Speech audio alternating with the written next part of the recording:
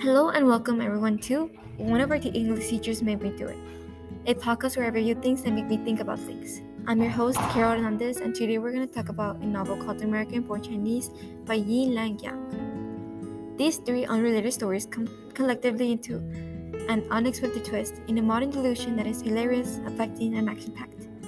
American Born Chinese is a magnificent story that offers the reader a life lesson and/or message. The lesson we learned is that we human beings must accept ourselves for who we are, regardless of what others suppose or believe. Altogether, our names are Carol, Cristina, Rebecca, and Jorge. can you tell me more about the author? Jean Ling Yang is an American cartoonist who is a frequent speaker on the subjects of graphic novels and comics at comic book conventions and universities and libraries. In 2006, his book American Born Chinese was published by First Second Book.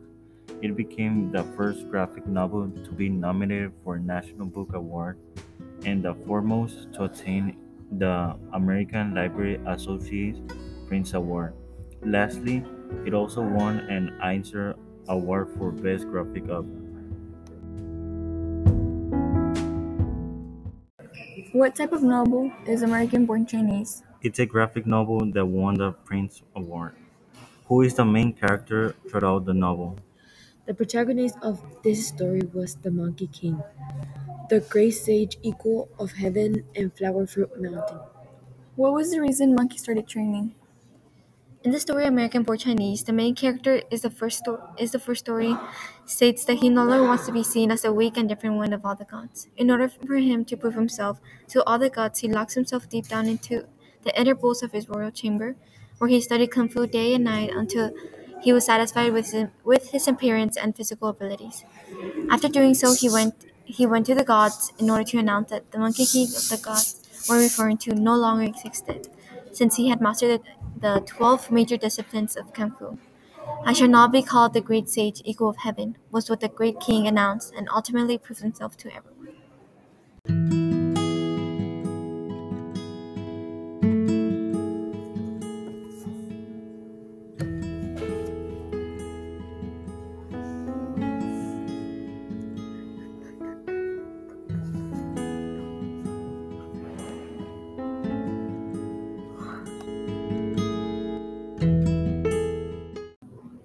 How does the author set up the story? The book is composed in three sections. Section A starts off with the great sage who is the ruler of all monkeys in the world. The king monkey wants to make the gods, spirits, and demons recognize him and to prove that he is not just the king of monkeys. With this in mind, he trains many techniques such as immortally resistance to any type of element like fire, water, and freezing and more, and then goes on a journey to fight along with gods, spirits, and demons until he sees the one and only person who created all existence, Ziyota, and seals him because of who he is pretending to be and does not obey the rules of how they created him. Section B is about how Jin Wang family moved to a neighborhood within his family. Throughout the story, Jin becomes a junior high student and eventually he gets a crush on Amelia and manages to ask and then go out on a successful date with Amelia. He was a new student at his new school. The power of Monkey King Jin was makes amends with Wei Chen for everything he's done, which reveals his true identity as the Monkey King. Danny is transformed back into Jin Wang. Section C is a combination of the three stories, but it first tells us about Danny's cousin Jin Ki, who comes to see Danny to ruin his life.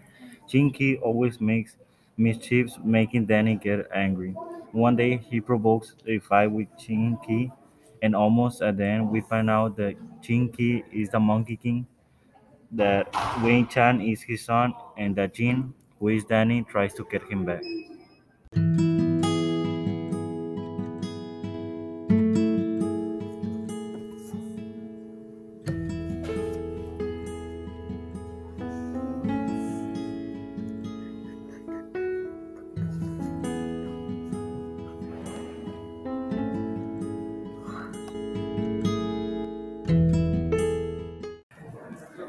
What connection can you make with another reference? Moreover, one connection between the book American Born Chinese and the Captain America is that in both stories, the main characters, the great sage equals of heaven and Captain America became the best through hard work and dedication.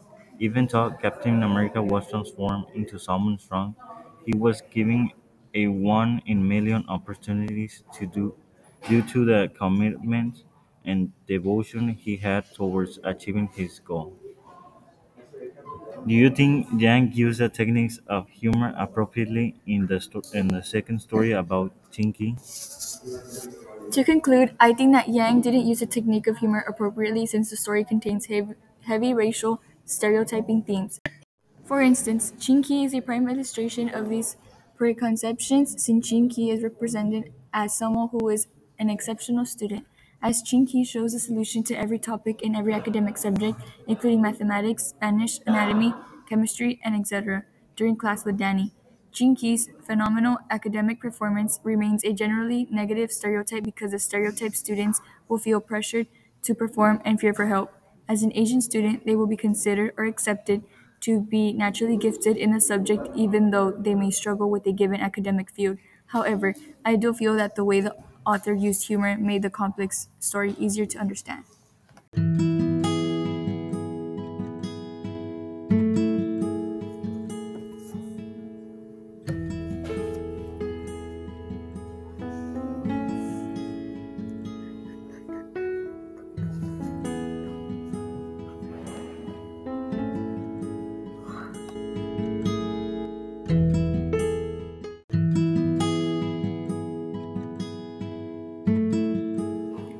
What lessons or message did you learn about this novel?